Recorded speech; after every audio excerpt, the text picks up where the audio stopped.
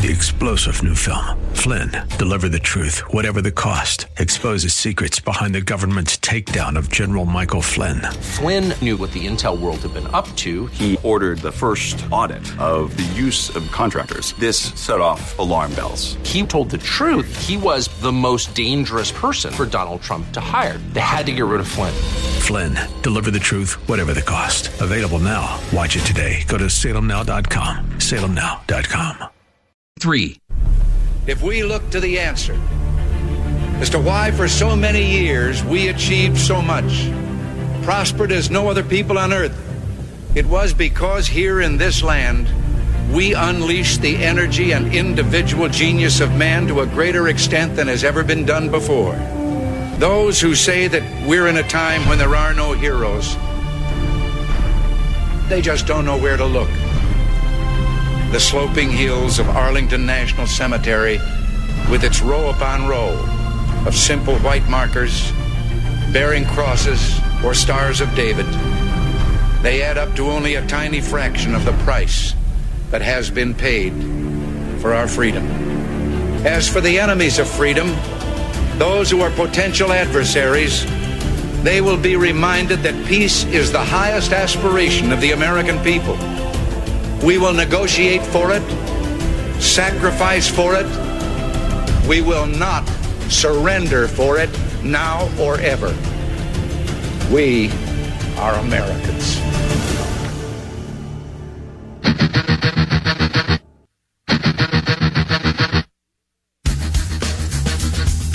This is the Bob Frantz Authority on AM 1420. The Answer. Words of wisdom, as always, given to us by the great communicator. Can we continue in hour number 2 now at 9 minutes after 10 on this Wednesday, the 12th morning of the 12th month of the year of our Lord, 2018. Thanks so much for joining us. All right, I told you on Monday about this story. Simply, I'd like to say shocking, but I guess nothing is really shocking when it comes to big government anymore, trying to impose its will and its beliefs on Christians who are simply trying to lead their lives and to run their businesses according to their own beliefs. This time we find out that it's the state of New York that has decided a private Christian-run adoption agency in the state of New York cannot continue to do its business the way it is if it doesn't change. They have to stop trying to place children with families that include a married husband and wife. What a terrible idea that would be, right? It really is, quite simply. They are trying to tell, they don't even have a complainant, to my understanding. They just did this on their own after a routine audit and said you can't favor married husbands and wives when it comes to taking in adoptive children. Joining us now to discuss this is the legal counsel that is helping to represent the New Hope Family Services Adoption Agency and Children's Services Agency and Family Agency, I suppose, as well, is Gina Halleck. She is legal counsel with ADF, that is it is Alliance Defending Freedom, and she joins us now on AM 1420, The Answer. Gina, good morning. How are you? Good morning. Thank you for having me. It's a pleasure to have you. I read this story with some shock, and then I realized it's government, so I guess it isn't that shocking, but it's still offensive to the senses to believe that a Christian agency which believes in some of the principles and tenets of, of the faith, which are, the nuclear family, married husbands and wives, raising their children with, all of the different values that we have come to know that Christianity is related to, and being told that this agency cannot be favoring those types of households when choosing adoptive families. Can you give us a little background on this, Gina? Well, New Hope Family Services is a faith-based adoption provider, and it's been operating in New York since 1965, and it exists to serve women who are facing unplanned pregnancies and their children. And during that time, it's placed over 1,000 children in loving homes throughout the state of New York. And as you said earlier, the state on its own initiative here has issued an ultimatum to New Hope to violate its religious convictions or to submit a closeout plan for its adoption program. Gina, I don't know this. 1,000 children in how many years is that since 1965? That's about 53 years. Is that a lot? Is that a lot, or is this a relatively smaller agency? It is a small faith-based agency. Currently, the last several years, they've probably placed between 8 and 12 children per year, and they have only 5 employees that focus on this area of their work. And, adoption's an involved process. Okay, and I can speak to this with, I don't want to say with a degree of expertise because I was adopted. That doesn't make me an expert in this, but I do, I have kind of followed the adoptive process, of course, since finding out that I was adopted and what both my birth mother and my adoptive parents, went through in this process.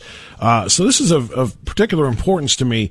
Can you tell me what it is that the state, when they investigated and audited this private faith-based agency, what they found so objectionable? Well, they reviewed New Hope's policies and procedure manual, and basically they found that New Hope believes that the most ideal home for a child to be placed in is a home with a married mother and father. New Hope will also place with single individuals if they're not cohabiting, but New Hope is unable to place with individuals that are unmarried couples or same-sex couples because of their beliefs about marriage and the family. And so they found out that New Hope was operating consistent with that religious belief, and that was enough for them to issue an ultimatum to New Hope to change its beliefs or shut its doors. And again, it's important to note that there wasn't somebody that went to the state and said, hey, I've been discriminated against for one reason or another in my attempt to adopt a child through this agency. This is just the state being bullies for the sake of being bullies, if I can put it colloquially. That's correct. New Hope happily refers couples. There are approximately 130 agencies throughout the state of New York, including 58 state-run agencies that are located in every county. And so the vast majority of adoption providers are happy to place and do place with unmarried and same-sex couples. So there was no complaint that was involved here. The state simply found out that New Hope was operating consistent with its religious beliefs and threatened at that time to shut it down. Okay, but that's an important point. I'm so glad I had you on. We're talking with Gina Halleck. She is legal counsel with Alliance Defending Freedom, such a wonderful organization. Of course, we all know ADF as the representatives for Jack Phillips and the Masterpiece Cake Shop and Arzell Stutzman and so many others who have been assaulted, essentially, figuratively speaking, by government agencies based on running their businesses according to their faith. It's important to note, so if a same-sex couple does come into New Hope, or, as you said, unmarried persons looking to adopt, they don't just say, get out. They say, here is a list of other places in New York that will provide potentially adoptive services to you, but we cannot do it because it is not what our faith says we can do. That's correct? That's correct. And New Hope also operates as a pregnancy resource center, and through its pregnancy resource center, it offers medical referrals, counseling, education, and tangible resources to all families that are raising children. And so that includes unmarried couples, individuals who identify as lesbian, gay, bisexual, or transgender. So New Hope really loves and serves all people. They simply want to operate consistent with their religious beliefs regarding placing children into adoptive homes. It's really important to remember here that every American has the freedom to live according to their religious beliefs, and adoption providers are no different. Well, we're supposed to be. And of course, it has taken a number of legal challenges to prove that to be the case. Unfortunately, ADF has been instrumental in helping to prove that and winning some very important cases. But this is going to be a different kind of a fight. So let's talk about the fight. Gina, where are we now? ADF filed the lawsuit on behalf of New Hope against the state of New York. Is that correct? Yes, last Thursday we filed the lawsuit, and now we're asking the state we're asking the court for an order that would prevent the state from enforcing the regulation against New Hope while the lawsuit goes forward. So we're trying to protect their ability to continue operating while the lawsuit is ongoing. Gina, what is the regulation? What is it they're basically telling New Hope that they have to do, and what is the repercussion if they do not? So, interestingly, there is a state law that permits unmarried and same-sex couples to adopt, but it does not mandate anyone to adopt. And the governor was very clear, even in signing it, that this wouldn't cause anyone to have to violate their religious beliefs. But the state agency has a regulation that it's enacted that it is interpreting to force New Hope to place with unmarried and same-sex couples, even though that's a violation of their religious beliefs. And so that's the regulation. So the state agency has a regulation. I'm sorry to interrupt you. I just want to make sure I heard that correctly. So the state agency has a regulation that is in contradiction with the state law that you just described, that even the governor acknowledges will not force anyone to violate their faith when it comes to these cases. That's correct. So silly me. I mean, shouldn't this be relatively? And I'm obviously I'm not even a legal novice. I'm just a regular person. But it sounds almost open and shut to me. Shouldn't state law supersede any little regulation that a particular state agency has enacted for itself? Shouldn't this just be about as simple as, nope, you can't have that regulation. Here's what the law says. Well, and of course, we hope that the Constitution would also make this an open and shut case as well, right? But I tend to oversimplify sometimes, but that one just does seem simple to me. I'm sorry. Continue, please. No worries. We're hopeful that the court will receive our arguments well, and that New Hope will be able to continue operating. What about the second part of that question, Gina, if you would? What is the threat here? Would they shut New Hope down? Would they issue fines? Or what punitive measures would they take if this agency doesn't see New Hope operating the way they believe they should, rather than the way their faith tells New Hope that they should? Well, New Hope has plans to continue its pregnancy resource center work regardless of the outcome here. But with regards to its adoption services, the state has told New Hope if it's unwilling to violate its religious belief and it's unwilling to place children with unmarried and same-sex couples, that it must submit a closeout plan for its adoption program. And these are open adoptions, many of them. And so that means that there are hundreds, over 100 families that New Hope continues working with moving forward, that they would have to transfer to another agency. All their records would have to be transferred to another agency. Children that have currently been placed in homes but the adoptions have not been finalized are in jeopardy of having to be transferred to other agencies. And at present, New Hope has had to stop taking on new adopted families, and also is having to refer birth parents and, kind of tell them, we're hopeful that we're going to be able to work with you to place your child for adoption, but at this time we're not sure. So this is really tragic impact to New Hope and to its ministry. Yeah, it really sounds like it is. Again, Gina Halleck is our guest from ADF, the Alliance Defending Freedom. She is legal counsel there and also a member of the Center for Scholarly and Cultural Engagement. So they have to shut down their program or the adoption, or submit a proposal for shutting down the adoption portion of their program if they are not successful. Now, we all know that these cases tend to drag out for a long time. I can't even remember how long it was since the Masterpiece Cake Shop case started before we finally got a Supreme Court decision on that. If this lasts a period of months and years, I mean, how many kids are they estimating would be impacted by this? How many birth parents, children, and then thus adoptive parents are going to be impacted by this, where they're not going to be able to avail themselves of these services? Well, it's only been approximately a month or so that this has been an issue. And during that time, New Hope has been contacted by 9 adoptive families that they've had to turn down, and by at least 5 birth parents that they've had to turn, kind of put on hold, at least at this time. So, I don't know the depth of moving forward. But I mean, if that's an indicator, if that's even an indicator, 5 sets of birth parents in a month. So just to extrapolate that out to a year, it's 60 potentially birth parents who aren't going to be able to come to New Hope for services. And what'd you say, about a dozen or so adoptive families who have inquired, unless I misheard that. But so we're talking about maybe 60, just spreading that out over the course of the year, birth parents, and maybe over 120 or so potential adoptive families who aren't going to be able to use New Hope services, and these children are going to be affected by this. Let me ask you another question about numbers before you go, Gina. Again, you said there's no complainant in this case. This is just the state agency telling New Hope, we don't like how you do your business, so therefore we're telling you to change it or else be shut down. Approximately how many unmarried couples looking to adopt have come to New Hope?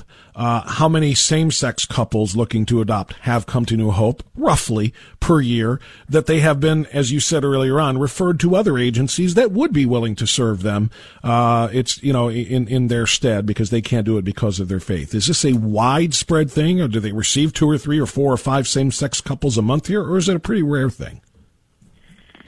A lot of the people who are choosing to come to New Hope are coming to New Hope because they share their religious views and values. And so, unfortunately, I don't have an exact number for you, but I do know that it's a limited number of individuals. And like I said, New Hope is happy to refer them and does refer them to agencies that are happy to work with them. So the real tragedy here is that having more adoption nonprofits is going to mean more children finding forever homes. And the state is, by targeting New Hope and shutting them down, they're going to be, limiting the number of children that are going to be finding those homes and the number of families that are going to be involved in that process. Well, I'll tell you what, there's a micro level and a macro level, and I'm so glad you guys are fighting for this. On the micro level, there's the individual children involved, the individual families, and apparently a very small number of non-Christian people coming to this faith-based agency looking for help, and that's the micro level they'll be impacted by. The macro level is religious freedom in the United States. We have to win this case. We need you and the rest of the legal experts that are working on this to win this case, because we have to continue to protect religious freedom in this country. So we're going to follow this case as closely as we can from here in Ohio, and we hope to be able to check back in with you when we reach major milestones in the proceedings. Thank you so much. We'll look forward to that. If your listeners are interested, they can find out more at adflegal.org.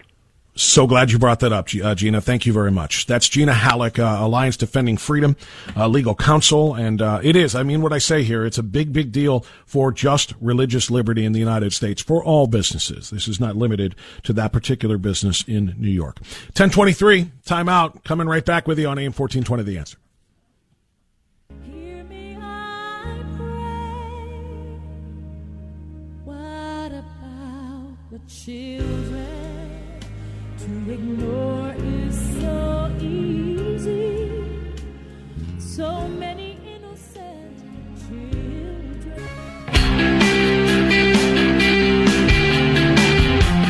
All right, 10:27, the Bob Frantz Authority continues on AM 1420, The Answer. We got some open phone lines at 216-901-0945 and 888-281-1110. Coming up in about 10 minutes or so, maybe a little less. We're going to speak with Kyle Smith. Kyle is the critic at large for National Review, and he reviewed. I don't normally do movie reviews on this program. Not for any reason. I don't have anything against it. It's just I try to stick more to the issues and politics than that sort of thing. But I thought this one was important because of the subject matter. The movie is called Vice, and it's a biopic about Vice President Dick Cheney. And to say that it is filled with inaccuracies and embarrassing portrayals of Cheney, President Bush, and conservatives in general is an understatement. Kyle Smith wrote a great review debunking all of the nonsense, and I wanted him to share that with you so you don't waste your time going to see Vice, thinking that it might be a fair portrayal of Dick Cheney. It is not. The other thing I wanted to do here before we get to the bottom of the hour news, we were talking about Baby It's Cold Outside. There have been a number of parodies that have been put together mocking the Me Too movement's ridiculous claim that Baby It's Cold Outside is some sort of an homage to rape culture and some sort of a suggestion that date rape is okay. These lunatic, liberal, progressive, trigger-warned idiots who have banned the playing of this song might enjoy this one instead. I really can't stay. Okay, you're free to go. I've got to go away. Understood, no means no. This evening has been super appropriate. So very nice. But I do understand consent. My mother will start to worry. Definitely text her right now. Father will be pacing the floor. Here's the code and there is the door. So really I'd better scurry. I am gonna stand over here. Maybe just a half a drink you more. You are in control of this The thing. neighbors might think. Invite them over if you like. Say, what's in this drink? Nothing but Sprite. I wish I knew how Just walk right out to the door. break the spell. I do know how to spell harassment. No, I hear you loud and At least I'm clear. gonna say that I tried. I'm trying super I really hard. can't stay. Please just go out, baby. but Just it's go cold outside. I simply must go. Uber is right outside. The answer is no. Seriously, right outside. The welcome has been I'll walk you to so the curb, nice and warm. but totally consensual. There's bound to be talk tomorrow. Hopefully not about At least us. there will be plenty Please implied. do not imply anything. I really can't stay. Baby, just go out. Baby, just go. Baby, just go outside. Baby, just go outside. Who's stopping you, sweetheart? Get out. That is outstanding, and congratulations to the Holderness family who put that one together. Simply brilliant. Back after the news on AM 1420, The Answer. Progressive Democrats, please be aware you have now entered the place where political correctness goes to die. This is the Bob France Authority on AM 1420. The Answer.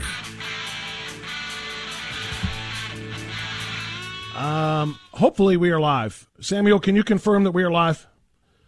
Okay, we should have a guest on the line right now, so I'm hoping that that is the case. We got a conversation to have here that I've been talking about this morning. So, by the way, again, fantastic. I just put that video to the audio that I played at the end of the hour, or at the end of the half hour, rather. I just put that video up on my Facebook page. So check it out there at Radio Done Right or France Radio on Facebook. Radio Done Right or France Radio. That's one of the best parodies. We had another great one done by one of our producers about It's Christmas Time, and that is another fantastic one. So if you want to share those with your liberal progressive friends who still think that Baby It's Cold Outside is some sort of a date rape hat or nod, I should say, or some sort of what's the word I'm looking for? Well, I can't find it because I'm trying to get Kyle Smith on the line here. Is he available? But thank you very much. Anyway, it's a nod to the rape culture or the Me Too movement is what people are saying about Baby It's Cold Outside. That parody I just played for you is on France Radio on Facebook. All right, Kyle Smith is with us now, I am told, so let's bring him on board. Kyle, of course, as I mentioned to you earlier on, is the critic at large for the National Review. We don't normally do movie reviews on this program on a regular basis, but this one I felt was kind of necessary. Kyle, thanks for coming on with us here in Cleveland. How are you? Hey, great to be here. Good to have you. Yeah, I don't normally do movie reviews. A lot of people do. Hugh Hewitt, some of our national hosts like to do this sort of thing. I'm just more politically oriented and talking about the social issues and whatnot. But I read your review yesterday and I said, we got to do this because it ties into social issues and Hollywood's never-ending attack on conservatism. And the biopic Vice, that is coming out, featuring Christian Bale as Vice President Dick Cheney, appears to be just about one of the worst hatchet jobs on a conservative that Hollywood has really ever come up with. And I love the fact that you debunk so much of the fiction in this supposedly true story. And let's start there, Kyle, because you started your review talking about the little disclaimer at the very beginning. They're claiming this is all true, right? Yeah, it's a film by Adam McKay, who made Talladega Nights, Anchorman, and he's graduated to more serious pictures like The Big Short, for which he won an Oscar for Best Screenplay. Yeah, this movie begins with a disclaimer saying, this is a totally true story, except Dick Cheney is one of the most secretive individuals history has ever recorded, so if we get anything wrong, it's basically his fault. At least we tried. I'm bottlizing it a little bit because there's some swear words in there. It's meant to be funny. Understood. By the way, tell me more about Adam McKay, because, normally when we see these kinds of films, they're done by the likes of Michael Moore and others who are just, far left zealots who are doing everything they can to tear down, like Moore with Fahrenheit 9/11 and so on and so forth. Does McKay have a history of this sort of, antagonism toward conservatives? Oh, totally. McKay's dyed-in-the-wool Democrat, donor, fundraiser. He made some propaganda films to support Obamacare when that was happening. and he was behind the Will Ferrell one-man show, Thank You, America, which is sort of 2 hours of mockery of George W. Bush right at the end of his administration. No doubt about it. McKay's sort of a hard left Democrat, and makes no bones about it. Most people in Hollywood are pretty far left. I don't necessarily rule them out as artists for being that, but if you're going to make a movie about stuff that happened just a few years ago that we all remember pretty clearly, anyone who read the news remembers pretty clearly, you owe it to yourself. It's going to be a more interesting movie if you consider the facts and also consider the point of view of your opponent, as it were. All the Republicans are basically the evildoers in this movie. A movie that portrays Antonin Scalia as telling Dick Cheney that Article 2 of the Constitution means the chief executive can do absolutely anything he wants. And moreover, for Scalia to frame this as a belief, he says, if you believe, as I do, in Article 2 of the Constitution, that's just not something Scalia would ever say. He's a strict constructionist, an originalist. He doesn't believe in the Constitution as something like a holy text where it's a question of belief or not. There are clearly stated policies and rules in the Constitution, and that's what Scalia was all about. But all the dialogue from Republicans in this movie kind of sounds like wishful thinking on the part of Democrats. Steve Carell plays Donald Rumsfeld, who was Cheney's mentor from a very early period from the 70s. He's just a kind of a Midwestern Machiavelli. He plays him as kind of an idiot, and he's got, I think, false teeth or something to make him look extra goofy. It's not. It doesn't get you any knowledge or insight into Don Rumsfeld. And I think the same is true of Sam Rockwell's portrayal of President George W. Bush. It's very much a kind of like a Saturday Night Live sketch portrayal. But Christian Bale is very good as Dick Cheney. He does disappear into that role, and I give him a lot of credit for gaining the weight and sort of modeling his mannerisms after Cheney, and he kind of speaks the way Cheney does, with kind of his teeth kind of gritted together. So the one thing I would praise about the movie is Christian Bale.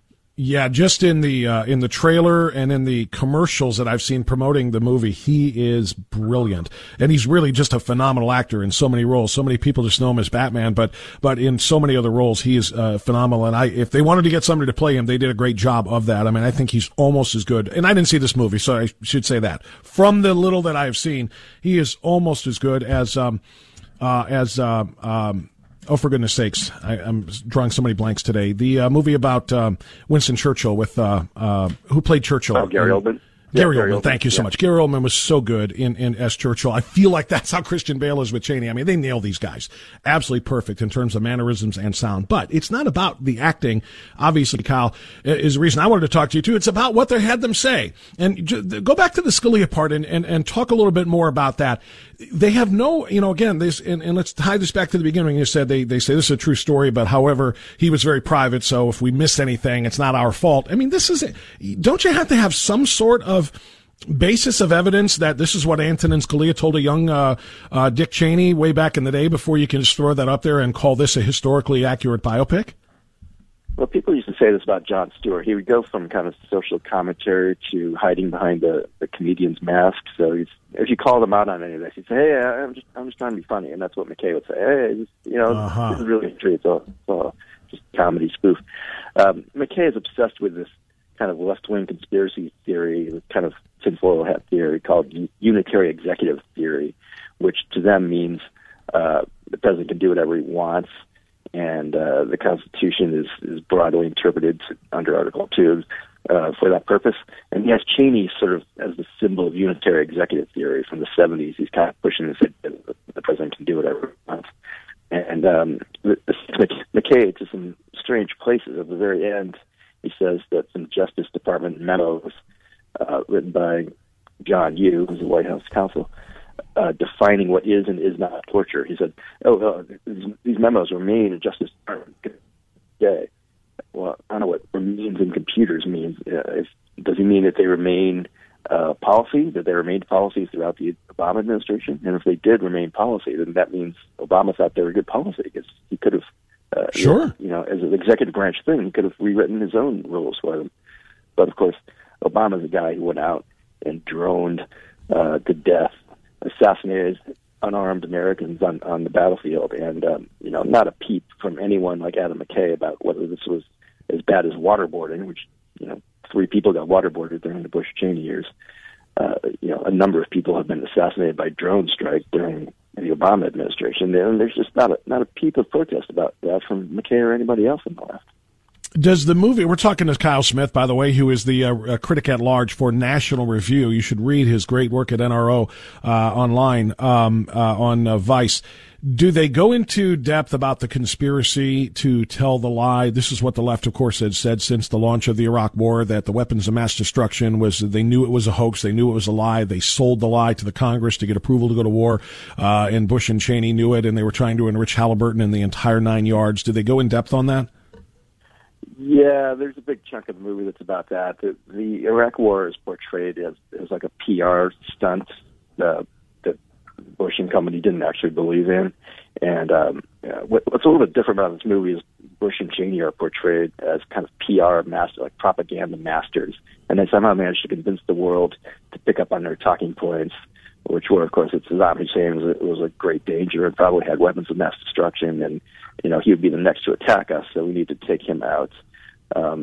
Not just for the human rights violations, the tremendous numbers of people he executed and put in prison, things like that, but also because he posed, a clear and present danger to the U.S. And after 9/11, the thought was we need to prevent the next 9/11 from happening. And I think a lot of people found that pretty convincing. But there's a lot of people who've gone back the other way and said, well, the price we paid was too high, which is arguable, and of course they never really found weapons of mass destruction that they thought they were going to find. Nevertheless, that is what the Bush administration thought, and if they thought wrong, that's not the same as lying. I mean, if they made a bad policy decision, the other information they had, and every intelligence service on Earth thought they had these weapons, including France's.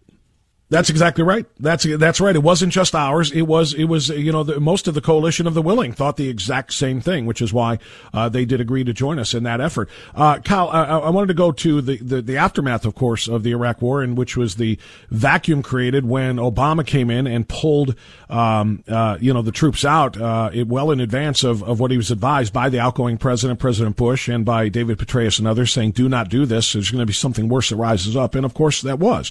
ISIS rose up in Iraq at that time. You cover in your review. Yeah, that's where I was headed with this. Right? The movie says that Dick Cheney is to blame for the rise of ISIS. Tell us about that part. I can't even explain the concept. According to this movie, Dick Cheney kind of was the first to mention one of these terrorist leaders, al-Zarqawi, who was. And according to the movie, Zarqawi was a nobody, and being mentioned in a speech by Cheney made him a big deal and made him, attract followers and inspired ISIS to rise up. Shot to the London train bombings back in 2005, I think it was. And those are blamed on Cheney because Cheney mentioned this guy Zarqawi, and it's just totally insane reasoning. It's hard even to follow what the argument, such as it is, except that Cheney is a super villain who's behind everything, according to the movie. Is there any redeeming quality that they allow to shine forth from Cheney, or is he all just evil? He's the evil man behind the curtain. He was the one pulling George Bush's puppet strings. He was truly the president and doing all of these things for the enrichment of his evil friends at Halliburton and so on and so forth. Or do they allow any kind of, even in biopics that are slanted one way or another against or for an individual, they try to show a little bit of everything. I mean, for crying out loud, The Doors' Jim Morrison, yes, they showed the drug-addled lunatic that killed himself at 27, but they also showed some of his humanity, just as an example. Do they give Dick Cheney any humanity here, or is he just as evil as the left wants to believe that he is? They do. There is one thing along those lines, but then they pull the rug out at the end, which is when Cheney's got 2 daughters, and one of his daughters came out and said, "I'm gay, Dad." He reacts in the way that you'd like him to react, which is, that's fine. I love you anyway. Of course. The mother, Lynn Cheney, is portrayed as a little skeptical about this. She's played by Amy Adams. But at the very end of the movie, it's hinted without really saying that Dick Cheney is responsible for his other daughter coming out against gay marriage when she was running first for Senate, I think, and she wound up getting elected as Congresswoman in Wyoming. And this family rift between the two daughters over the question of gay marriage is blamed on Dick Cheney. You say at the very end of your review that prompted our conversation today, Kyle Smith, critic at large for National Review, that does mangling history ruin a movie? Not always, but I'll discuss Vice as a work of cinema in another piece. This is just I have to debunk the fictional politics and fictional stories that they tell in it, but you do plan to write another piece just about it as an entertainment vehicle? Yeah, I have another one. Yeah, I've already written it. You have. Can you tell me what you say about Bale? Is he Oscar worthy? Yes, he's already won an Oscar. I wouldn't be surprised if he won another one. He's pretty great. You could argue that he's the best of his generation right now. I would not disagree. Yeah, I would not disagree. He's phenomenal. I just wondered, like I said, in the very limited portrayal of Cheney that I've seen in the trailers and in the promos, he is terrific. I mean, he looks like he just nails Dick Cheney in terms of his mannerisms, voice, speaking style, and everything else. So I just wondered if he might be up for an Oscar for this particular role, and I could definitely see. And the other thing too, whether he is or he isn't, it's Hollywood, and they're going to love the fact that Bale lampooned Cheney. So even if maybe it isn't the best acting performance in the world, they may give him an Oscar just because they love what he did to Cheney. Yeah, I mean, I'm totally cool with Bale getting an Oscar nomination. If Sam Rockwell gets nominated, I'll disagree with that. Sam Rockwell, I think, is a great actor. He won the Oscar last year.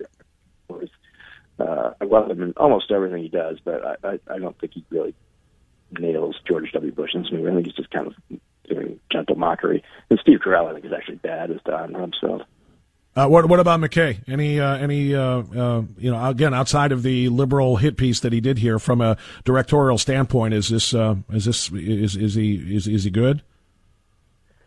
Adam McKay, yeah. I mean, he might well get nominations for Best Picture, Best Director, Best Screenplay. I wouldn't be surprised. The movie's pretty terrible. I think it's going to flop at the box office, but it's the kind of thing that Hollywood loves to praise just because it confirms all their prejudices about how evil Republicans are. That's what's hilarious, too. They do. Most of these movies flop at the box office. They do, and they keep making them. They keep making fun of people they don't like conservatives, whether it be political figures or whatnot. They make these terrible, terrible movies, and they flop at the box office, and you would think that production studios would be like, no, we're not doing another one of these. You keep hitting and swinging and missing, and that they keep making them. So maybe it'll be critically acclaimed, but I hope they don't make any money off of it, and that'll show them, I guess, better than anything else.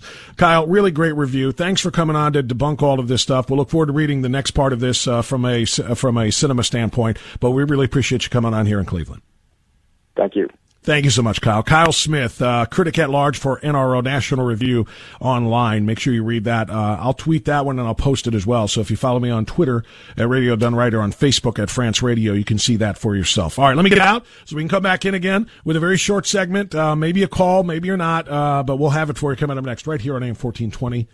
The Answer. You still haven't called him names. They wouldn't let poor Rudolph join in.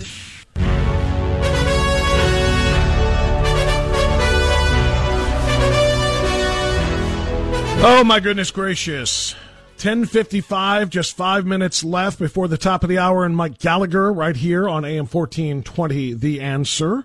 Appreciate you being a part of our conversations today. Thanks again to my two great guests this hour, Kyle Smith, who wrote a great review of Vice for NRO, for National Review. He was terrific. And also thanks to Gina Halleck from the Alliance Defending Freedom. Those are a couple of very, I think, important, particularly the Adoption Agency one, very important stories. The reason Vice was important to me enough to have a reviewer on like this is because it's just so aggravating and so frustrating sometimes to watch Hollywood continue its unchecked, nonstop assault on conservatives the way that they do, and there's really no way for anyone to fight back. What's someone going to do? Write a positive biopic of Dick Cheney? They just get out there and they take their pound of flesh and they pat each other on the back and they high-five each other, and guess what? Then they lose money doing it. And like I said, that's about the best revenge, I suppose.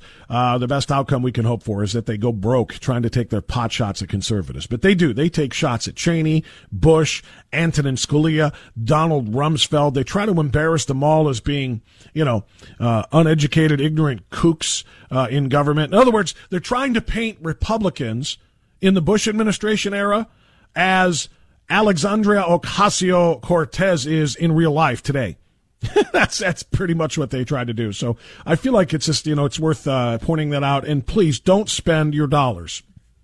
If you were thinking to yourself, man, I loved Vice President, because I did.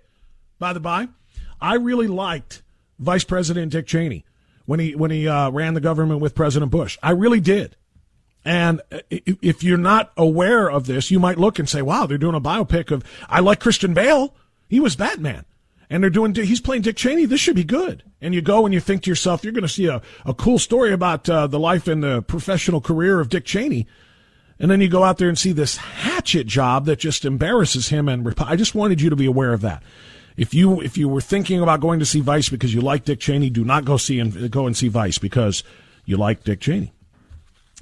There's bad news on the horizon. I spent the first hour of the program praising President Trump for a lot of very great things that he did and said yesterday in his little meeting with Nancy Pelosi and Chuck Schumer. The president was very presidential, doing his best to argue for the need for border security, to argue for a border wall. All of the things that the president did were fantastic because that's what it's about. It's about national security. Having said that, I have to tell you, very bad news yesterday, because the president got an assist from Mitch McConnell in his jailbreak bill. The president's going to get a big legislative victory, it appears, before the end of this year in the form of criminal justice reform and jailbreak, essentially. It is going to allow a lot of very, very dangerous people to get out of prison early, and it is going to minimize the ability of judges to sentence people who are dangerous people to longer terms going into the future. It is not going to be what is best for the American people in terms of security. There are a lot of very dangerous people who are going to be on the streets now because of this. So as much as I love what the president has done with respect to national security, with respect to the border security and everything else that we just talked about, I have to say, Mr. President, please snap out of it. Wake up. Do not sign a criminal reform bill that does this. It is just too dangerous. Too many very violent people are going to be put back on the streets if you sign that bill. So, Mr. President, please don't make that mistake. Had to get that out there because it'll be a big part of tomorrow's program. We're going to talk to Daniel Horowitz, who has done some yeoman's duty on reporting on all of this. That'll be on tomorrow's program. Also, Ryan Morrow on tomorrow's program as well. Stay where you are. Mike Gallagher's coming up next right here on AM 1420, The Answer. Enjoy the silence. 3-star General Michael J. Flynn, head of the Pentagon Intelligence Agency, knew all the government's dirty secrets. He was one of the most respected generals in the military. Flynn knew what the intel world had been up to. He understood its funding. He ordered the first audit of the use of contractors. This set off alarm bells. The explosive new documentary, Flynn, Deliver the Truth, Whatever the Cost, uncovers the facts behind this scandal. Flynn told the truth. He was the most dangerous person for Donald Trump to hire. I find out the worst enemy that I'm going to face in my life is right here in America. They took my assessment and they wanted me to change it. And I was like, I'm not changing it. They had to get rid of Flynn. With in-depth interviews, archival footage, and never-before-seen personal records of the man behind the headlines. I just felt like I was drowning. Flynn, Deliver the Truth, Whatever the Cost. Available now. Watch it today. Go to salemnow.com. salemnow.com.